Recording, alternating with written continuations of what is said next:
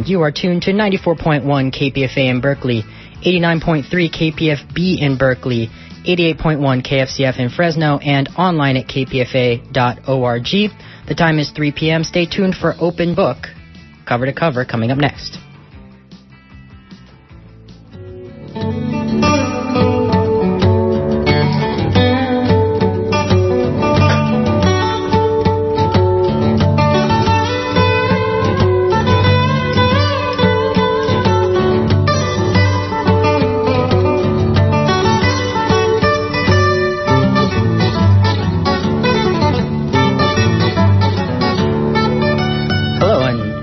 Welcome to Open Book, cover to cover for Friday. My name is Eric Klein. I'm your host for today's Open Book. And today we'll be talking about comic books and censorship.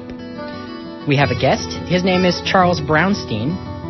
He's the executive director of the Comic Book Legal Defense Fund. Hello, Charles. Hey, how are you, Eric? Doing good. And so for our listeners who aren't familiar with the Comic Book Legal Defense Fund, which I imagine are many of them, what do you guys do? The Comic Book Legal Defense Fund was established in 1986 in response to the need for comic book retailers, artists, and publishers to have a line of defense to stand up for their First Amendment rights.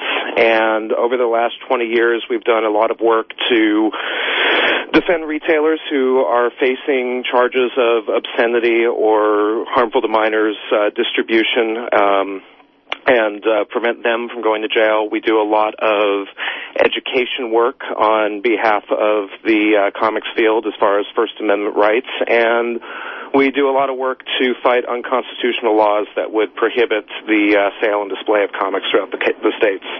And how is this a relatively common phenomenon for comic books to be challenged and censored? Why do you do this? Well, I think it's a relatively common phenomenon for media to be challenged and censored, and I think that comic books as an increasingly vital part of the media landscape, certainly get their fair share of those challenges.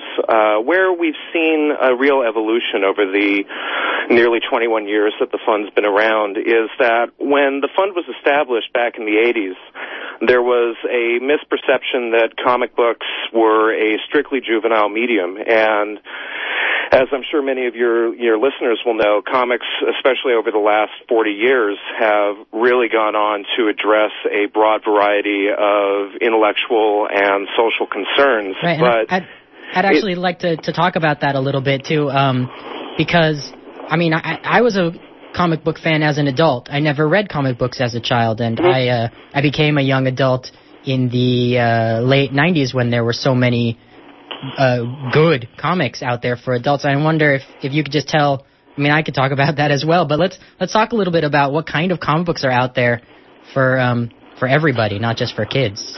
Well, I think that, especially in recent years, you're really seeing that the world at large is really responding to comic books, or as they're more commonly accessed now, graphic novels that tend to address just a wide variety of topics that will range from the historical to social commentary to, the good old-fashioned adventure stuff that the form started with. But really in the late 60s, like so much of America that underwent profound changes, the comic book world was profoundly changed by the rise of underground comics, and that was brought about by people like R. Crumb, Art Spiegelman, and a variety of others who set their pen to paper to satirize what was happening in the general culture and to raise awareness about what was going on in their parts of the changing world. And over the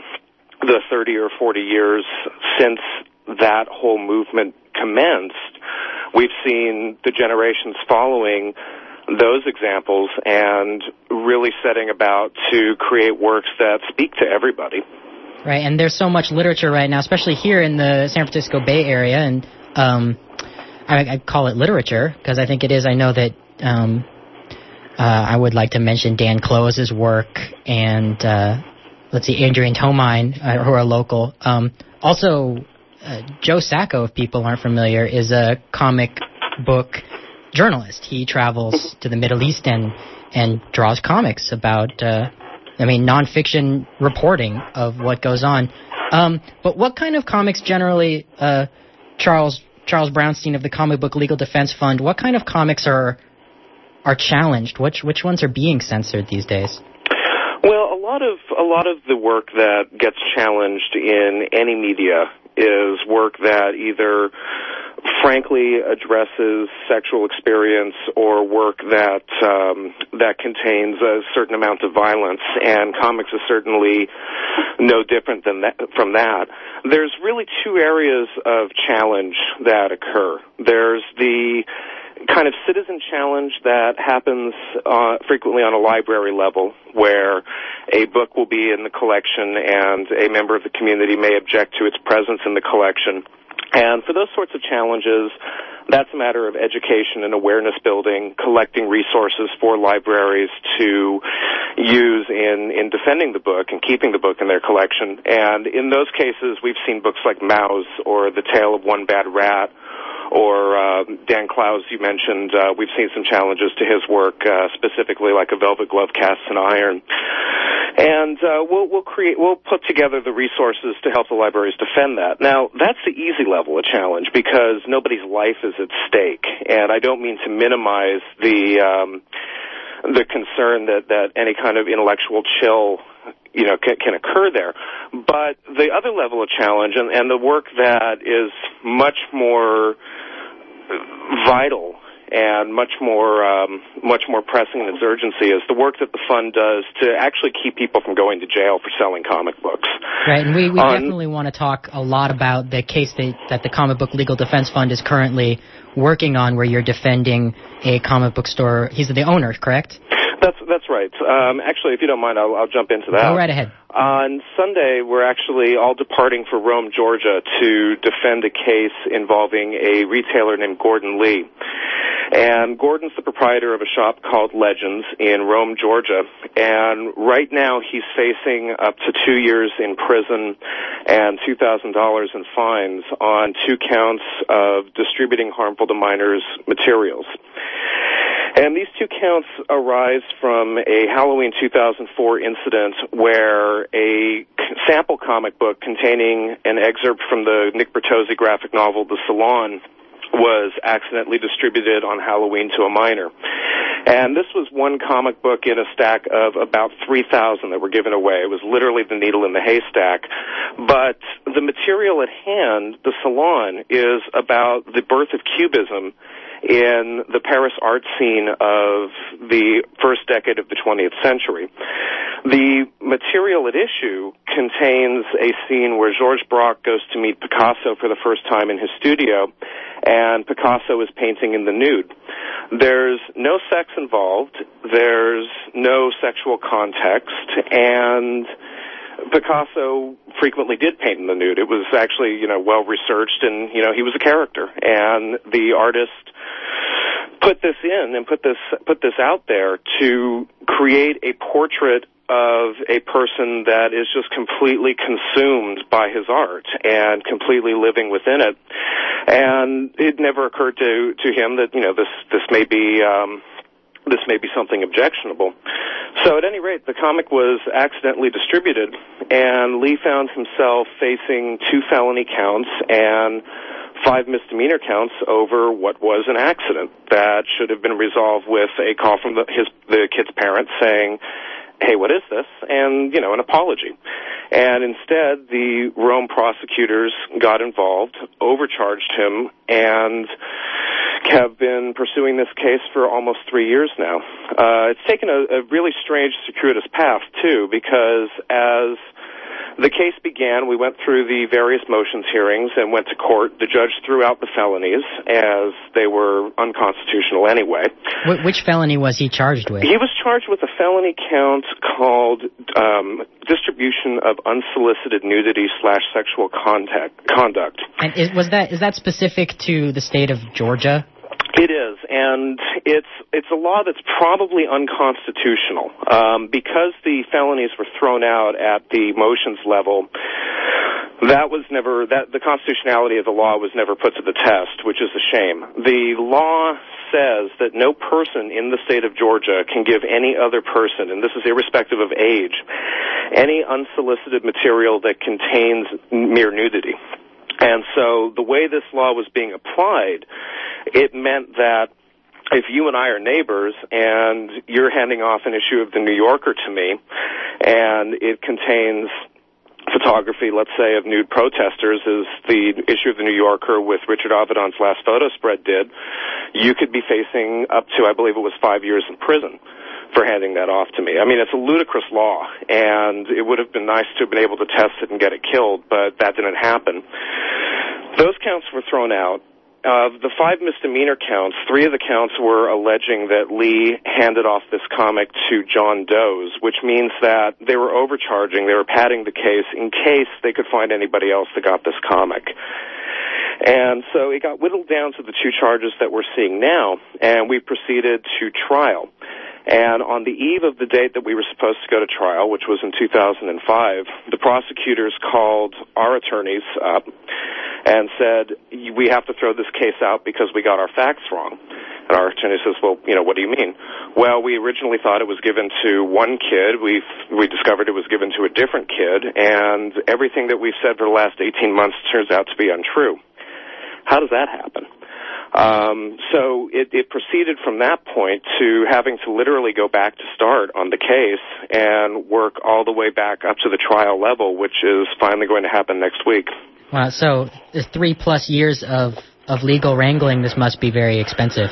It is. The case to date has cost $80,000 in legal bills. We're anticipating next week's trial to cost another $20,000 on top of that. And it's really unfortunate on a number of levels. The first level is that this is something that should have been settled with intelligent adults confronting each other and saying, geez, I'm sorry this occurred. This was a mistake. This was not an act that was carried out with knowledge and willfully. And so that was, the first part that's unfortunate. And the second part is that the prosecution, has been persistent in basically persecuting this fellow and couldn't even get their facts straight in the first place. If the CBLDF weren't here to facilitate finding counsel and to facilitate paying the legal bills, you would have been looking at this guy having to either personally bankrupt himself or cop to a plea for something that, for a crime that he didn't commit, because the sheer cost and the sheer psychological strain of going to court can completely destroy somebody's life. Right, and Chris Brownstein of the Comic Book Legal Defense Fund, why is it important to fight this then if it would have been so much cheaper and quicker for the man who owned the comic book store who accidentally distributed a picture of a drawing of Pablo Picasso in the nude to a kid, allegedly? Why is it important to fight? Excuse me. It's important to fight for 2 critical reasons. Number one, he's not guilty of the crimes that he's accused of, and you can read a much fuller summary at our website, cbldf.org, O-R-G. You shouldn't cop a plea, and you shouldn't say that you committed a crime that you didn't do. So that's thing one. But thing two is that the law is a web of precedent, and were Mr. Lee to find himself convicted or to cop a plea to distributing harmful to minors material over a drawing of a famous person in an unclothed state, then that makes everybody in Georgia, every retailer, much more vulnerable to similar prosecutions. It's not just the comic book that shows Picasso painting in the nude. It's the Egon Schiele art book that's at the Barnes & Noble or in a county library. It's the Last Picture Show, which has an MPAA rating, I believe, of PG, but contains full frontal male and female nudity. These are works of art that have unquestioned merit and have stood the test of time, but with a conviction like this, if it were to become a conviction, it makes everybody vulnerable for disseminating that art. And so that website again is cbldf.org. That's the Comic Book Legal Defense Fund.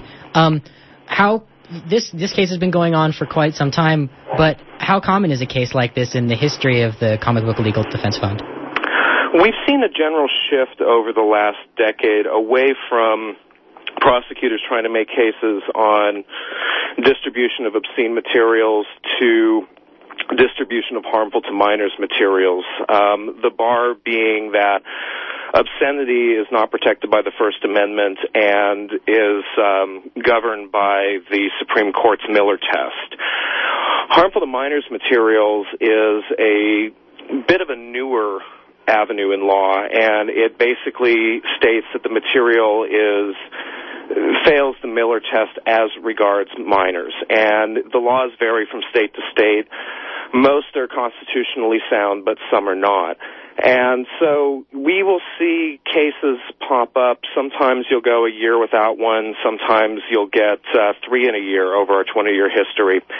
But generally they tend to erupt around election cycle years, which really isn't a great surprise. A lot of our casework has to do with local prosecutors or DAs or politicians looking to increase their standing in the community before an election, and comic book stores are generally sole proprietor operations that generally are underfunded and make easy targets. And it's interesting that comic books they contain pictures, and that's kind of why maybe they are more vulnerable to censorship than a book. Sure, it's more visceral. In a book, you've got prose creating a picture that you need to construct in your mind. When you're dealing with comics, like an art book, like a photography book, you're entering the realm of the image that's provided for you.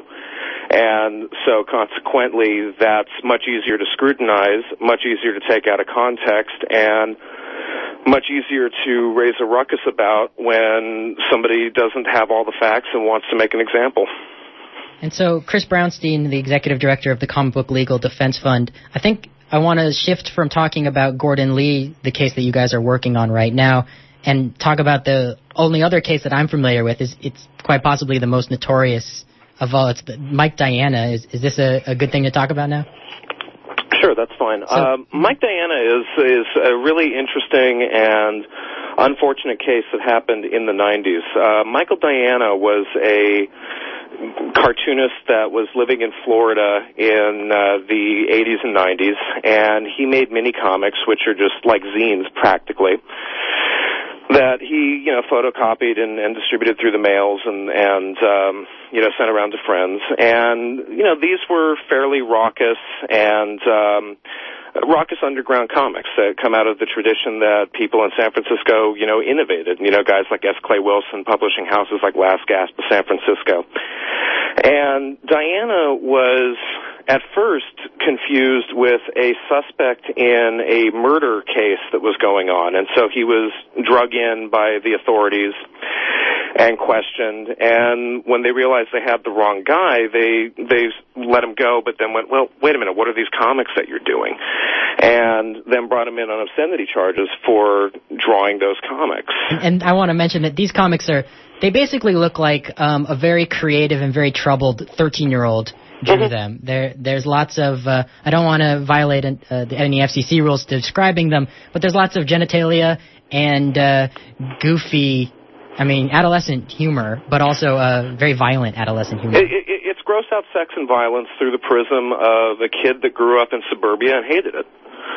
And, there's an awful lot of material like that's out there in a variety of media, except, now you look at YouTube and that's where it is, not so much in the comics anymore.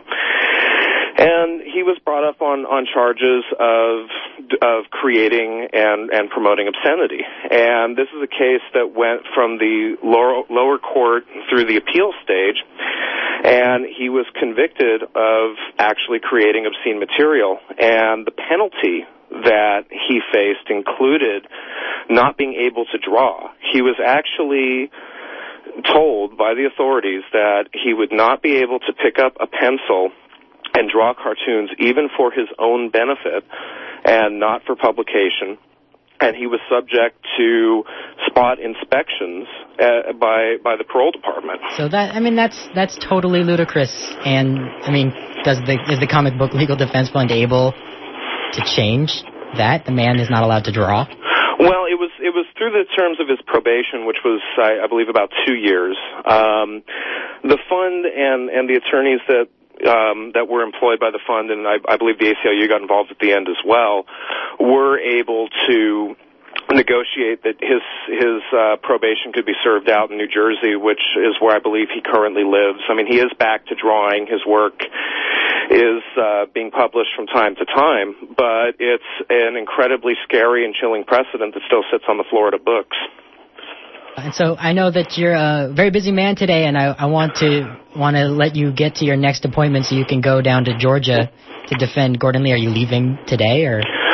Leaving tomorrow, actually. And maybe we can use the rest of our time to talk about the bigger picture. I came across an article online of an interview with you in 2004 when George Bush was reelected president, and you were concerned about the makeup of the Supreme Court at that time.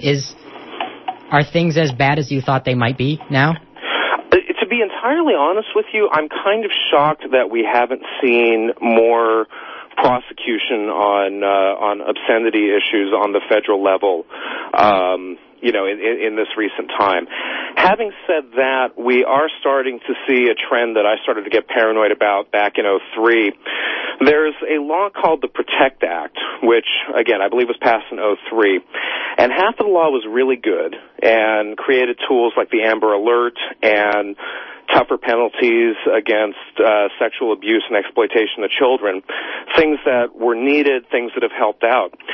But the other half of the law was frightening and created categories of thought crime that would treat any drawings, any paintings, any representation that would lead the viewer to believe that minors are engaged in sexual behavior to be prosecuted as child pornography, whether or not actual minors were involved. So as Patrick Leahy, who was one of the co-authors of the bill, or co-sponsors of the bill, said when it was passed, is that these thought provisions go too far. They create thought crime.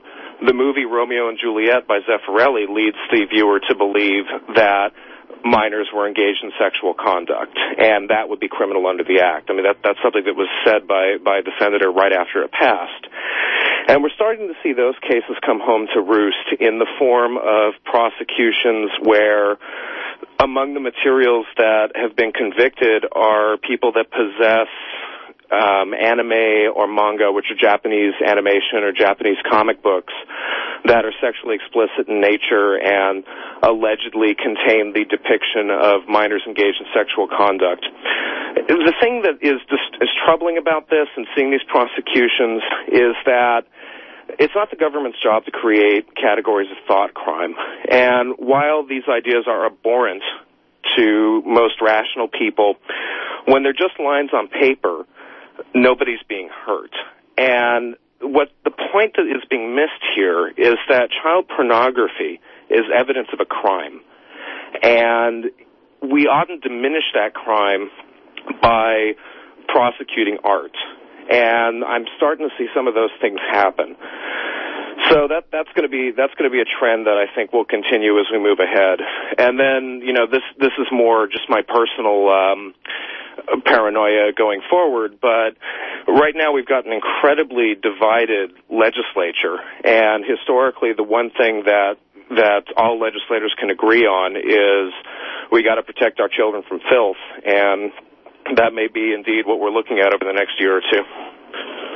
Wow, and so, Charles Brownstein, you're the executive director of the Comic Book Legal Defense Fund. You're currently up to your elbows in a case for the last 4 years defending a comic book store owner in Rome, Georgia.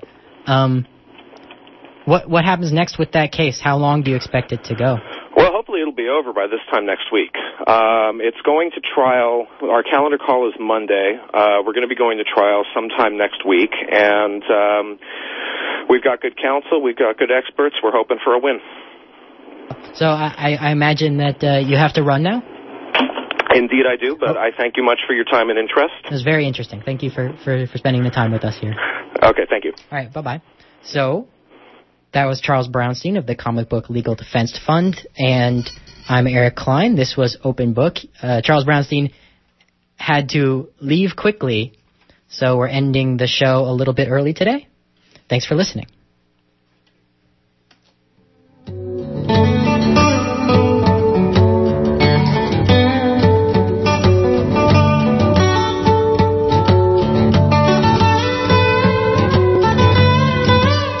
That website again, if you want to learn more about the work of the Comic Book Legal Defense Fund, is C as in comic, B as in book, legal, cbldf.org. That's the Comic Book Legal Defense Fund.org.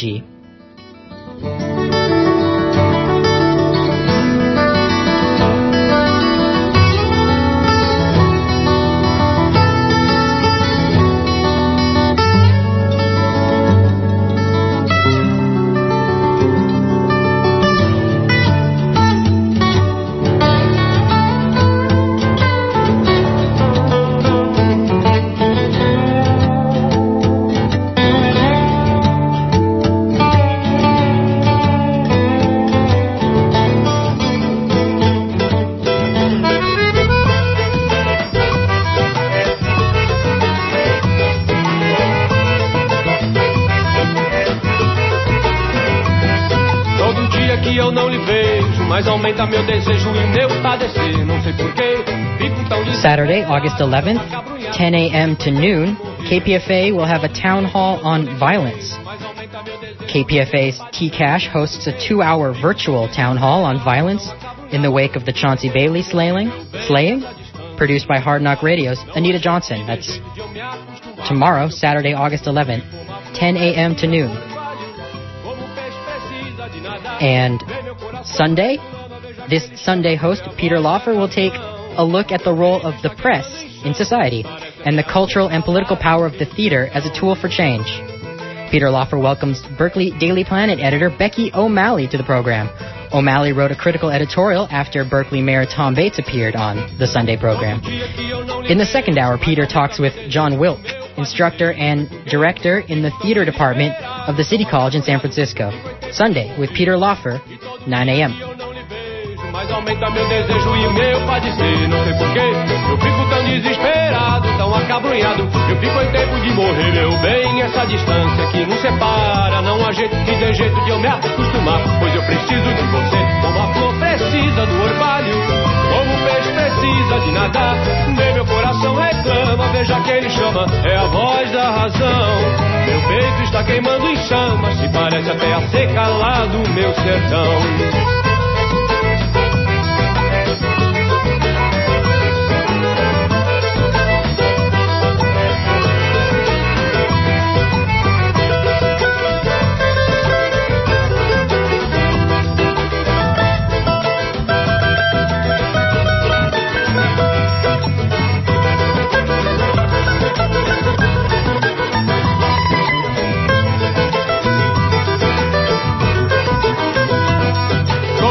Eu não lhe vejo, mas aumenta meu desejo e o meu padecer. Não sei porquê, fico tão desesperado, tão acabrunhado, eu fico em tempo de morrer.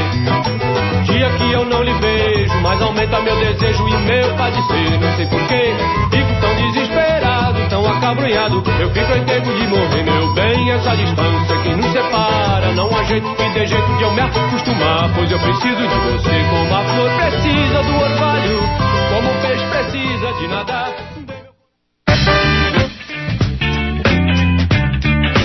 Yes, the funk. Have you ever wondered about the funk? And why this music is so hard? Think about the sacrifices that I made for you. Think about the good things I done for you. What is funk? Where does it come from? Why does everybody want to rap on it, sample it, dance to it, make love to it, eat biscuits with it, take on the system with it? Who are these people? Think about the good thing, baby. Think about the wrong thing, maybe. Think. You want to know about the history of funk?